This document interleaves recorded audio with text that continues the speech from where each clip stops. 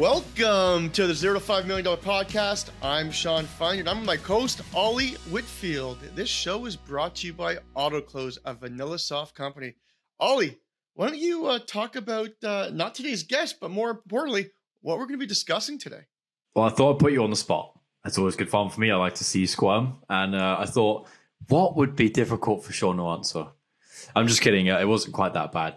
We're coming up to nearly end of year. It feels really strange to say that. It feels like it's really crept up on us. At the time of recording, we're late October, and I just think, where did this year go?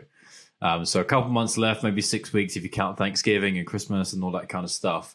And I've been negotiating a couple of really big contracts for our team of late, and I really felt the tension in the reps to get the deal done before the end of the year. I could noticeably feel it, the way that they were closing, the way that they were negotiating. I felt it, and in some ways it works for me. In other ways it's a little bit off-putting, but that's part of life. So I thought, let's flip it on its head. What can we do as salespeople if we need to close our deals before end of year without giving off too much of that feeling? But obviously we've still got to get the job done. So I mean, I have a few little tips and tricks that I've used in the past. One thing I've done that typically works is get a senior person involved. So what I do is on an email, if I'm an account executive, then get your CRO, get your sales manager, get them CC'd on it. It just makes that prospect feel like, yeah, I'm very serious. I want you to close before the end of the year. And sometimes you might be able to give a little bit of a discount. I know people hate giving discounts, but sometimes if you're that close to hitting your quota for that quarter, it might be good to get someone senior involved. But I'll pass one over to you, Ollie, because I have a bunch of them actually. Okay, so I like the getting the teammate involved.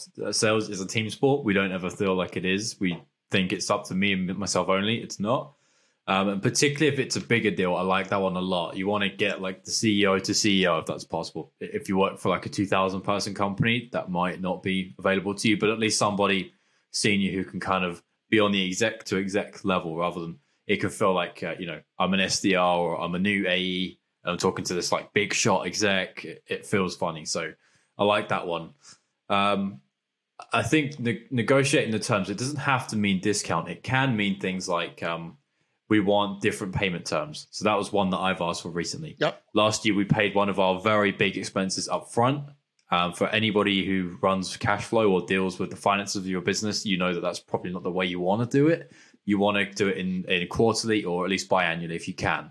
So I was able to negotiate that, and they were happy to say, yeah, that's great. We can do that if you're able to sign it by end of next week, which I was. So the give-get trade-off there, I don't think we use that well enough, but that's my one. But if you've got a few more, you go for it. So, one thing that, I know our team will be doing in-house this coming quarter is if for any reason inflation's coming in and people are starting to raise prices, if you're about to raise prices, I always mention, hey, you want to sign up in 2022 because I will tell you prices will be increasing in 2023. And you actually do increase prices. A lot of software companies now are increased prices just because the cost of employees are more, fixed costs are more, everything's going up in price. So you might want to leverage that. And if you are planning on actually raising your price, I would definitely bring that up on conversation. And I'll just go one more even deeper. Sometimes it's not even about going to new prospects to try and sell a new tool. I would go to your existing prospects and try and upsell them on other things that you currently have. So we do that in December, where we do kind of like an advent calendar where we actually give everything's for our existing clients, different things you can upsell.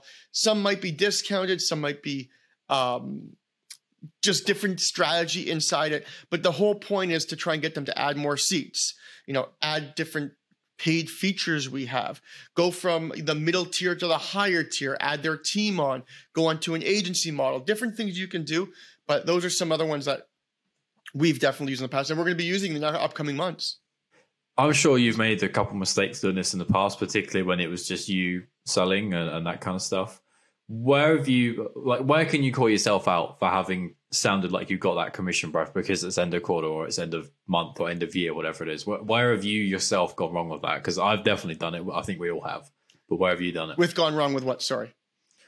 Like, what have you done that's a telltale sign of desperation? I've got to, get it done this month. Have you ever just dropped the price down for the sake of getting it done when you probably could have got away with it not doing that? Or, do you want to know one of my tactics? And I'm a very honest person. If I'm at the end of the year and I feel somebody's going to close early in January, I will actually get on the phone with them and personally ask them if they can close in December and just say, hey, listen, I get paid commission. I'm this close to hitting my end of the year. If there's anything, you can do to help me get there. And if you have that relationship with people are willing to, because remember, people also have to use their budget up. So sometimes they have a budget say, okay, we have to use this sort of marketing budget by the end of the year because 2023, we have a brand new budget. So there's different things you can do, but I always say, it's the same thing when I tell people when they're cold calling. Don't go on. And my first thing when somebody cold calls me, I always say to them, is this a cold call? And just say yes if it is. So it's the same thing as me calling you and saying, Ollie, hey, listen, I'm $5,000 away. I need a PO for $5,000. That's your deal. I hit my year. I hit my quarter. What can you do to help me out? I'll owe you a favor. If there's anything I can do for you, let me know. And people are more than willing to help people out. Yeah, I feel like that's massively underused. I know you're a salesperson. You're trying to get me to sign a deal. Go figure, you're going to get commission for it. So yeah, I think as long as you're able to speak on that human level, or sometimes it's very, very corporate-y and you don't quite get that rapport going. But that's a good one. I was going to ask you a question. It's just completely slipped my mind. That's a shame. So I have one other one that I know, like instead of we're talking about discounts and listen, there's a lot of these so-called sales influencers never discount. Well, they've never owned a business. Okay. So they don't know that sometimes you got to hit quota, you got to hit numbers, you want to increase your growth. So I never agree with people that say never discount. Don't get me wrong. It should be your first option. But another way you can do it at the end of the year is instead of discounting, give them features that might be in a higher tier in that tier to have them incentivize them to close within the before the end of the quarter. So you're not increasing the price, you're giving some more features, but you're still getting the price you want. So that's another option really you can use at the end of the year that we've strategically used sometimes. But as I said, there's so many different things you can do besides just dropping your pants. So where is the line on that? Because I agree with that a lot. I think most of the time, like a lot of your customers, they don't have the exact same cookie cutter situation. Like hopefully you can get somewhat close to that, but that's just not really how life works. If I'm buying something, it's definitely the same reasons, but it's different context to 20 other buyers in a row. It's never the same one. So I think you need to do that. But where's the line? Because if you do that too much, you're creating chaos for the development team, the success team. Like many companies, they try and say it's plan 1, 2, or 3, and we deliver A, B, and C. That's repeatable. I know how to deliver that. We can scale it. We can get better at it. And that's a brilliant thing for a business. Yep. But doesn't always work that nicely and easily with the customer. So where is the line for that? It can get a bit messy. Yeah. So for me, what I do is I will only offer additional features that I know I personally can go into the admin portal and click enable or disable. If it's something that's going to, if something's going to that get my developers involved, I probably will not do it. But if it's something that is very easily accessible for me, I can just literally go in, click a button and give it to them and I can close the deal. Yeah, I'll do it that way. Okay. So bringing it back to the end of year type of cycle, whether fiscal or just calendar year, how early would you be thinking about and starting to talk to prospects about this is end of year? Would you be doing it in the last month because it's month? Or would you be doing it kind of mid-November, something like that, where you're within sight, but you're not like October 1st? It's the start of Q4. It's not end of year yet. So where's kind of the line on what's too early and what's not? It all depends on your sales cycle. However, I'm not going to lie. What I used to do early on in AutoClose in our first year, I used to almost on every call to try and close deals, I used to tell them, January is my end of year, February is my end of year, March is my end of year, just for that first year to try and really drive as many sales as I can, because we're just in growth mode. So I don't think there's a time, but if for example, we're in October now, November's coming, December's coming. I would probably say on your conversations now, if you have anywhere between a 1 week to a 3 month sales cycle, I would start doing it now, saying, hey, no pressure, but we are raising pricing in January. You might want to make the decision before December. And then they might say, oh, well, this is a 2023 budget. Or they might say, yeah, no, the plan is this. We want this launched by 2000. Then you kind of get more information, make those notes, find out that information, put that into your CRM, and then know that, okay, I'm going to keep hounding this person all the way until the end of the year because they've told me they have to purchase this year because they have the budget this year. They don't have the budget for next year. So you can kind of find out more information by having more of those discussions with those prospects. Can you only do that with the existing pipeline to close it, or can you do that in your discovery with new pipeline and kind of make that overtly clear if it looks like they're going to go down the funnel, like have the demo maybe buy at some point, or is it both? See, I wouldn't do it before the demo. I would do it during and after the demo. Because in the discovery call, it's like, whoa, you're already talking about me closing. You haven't even showed me your product yet. But after you show the product, if you can get that sense, I mean, anytime I've ever been on a demo, or on a call, like, just 20 minutes ago, I'm teaching now one of my reps. I'm on their call because they just became an AE. And I can get the kind of the feeling that the prospect's not really engaged, not really interested. The account exec's probably wasting a little bit of time. But he's getting his practice. You'll know when you have those demos, is that person interested? Is that person not interested? And then you'll get a feel. When I have those people that are interested, I say, like, in my head, it's like, okay, that person's interested. I'm going to be a pit bull on this call. I'm going to try whatever I can before this end of this call to get something secured and try and close them. So you get those feelings, but having those conversations earlier than later always helps as well. I always did that when I was selling. I don't do it as much as I would like to now, but if they were price being asked early on isn't necessarily an indication of buying, but if you get the sense that it is just your experience of selling, and if you know some of the other questions they're asking around, you can tell if somebody's a bit of a passive buyer versus if they're actually active and they've got a quick cycle that they want to go through. So if you're getting that early on, that's a golden ticket.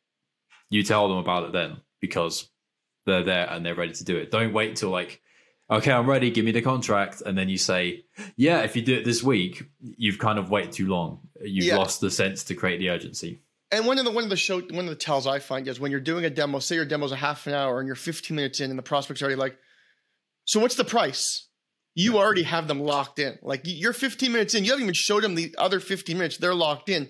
You want to make sure that you're putting that, hey, I'll give you the price, but FYI, this is only good for 30 days because we are raising our pricing in January. So we need to close it before the end of the year. And as I said, be very upfront, but you usually, if you're a good salesperson, you get those hunches that are like, okay, I have this person ready to go. Or sometimes you're like, okay, this person's wasting my time. All right, 13 minutes. That was a quick podcast. Any no-nos, any do-not-dos, or did we kind of go through all of it? I would just say the one do not do is do not stop selling because it's the end of the year. If you're not going to make that sale in December, that's still worth a call because you just fill your pipeline for January, February, March.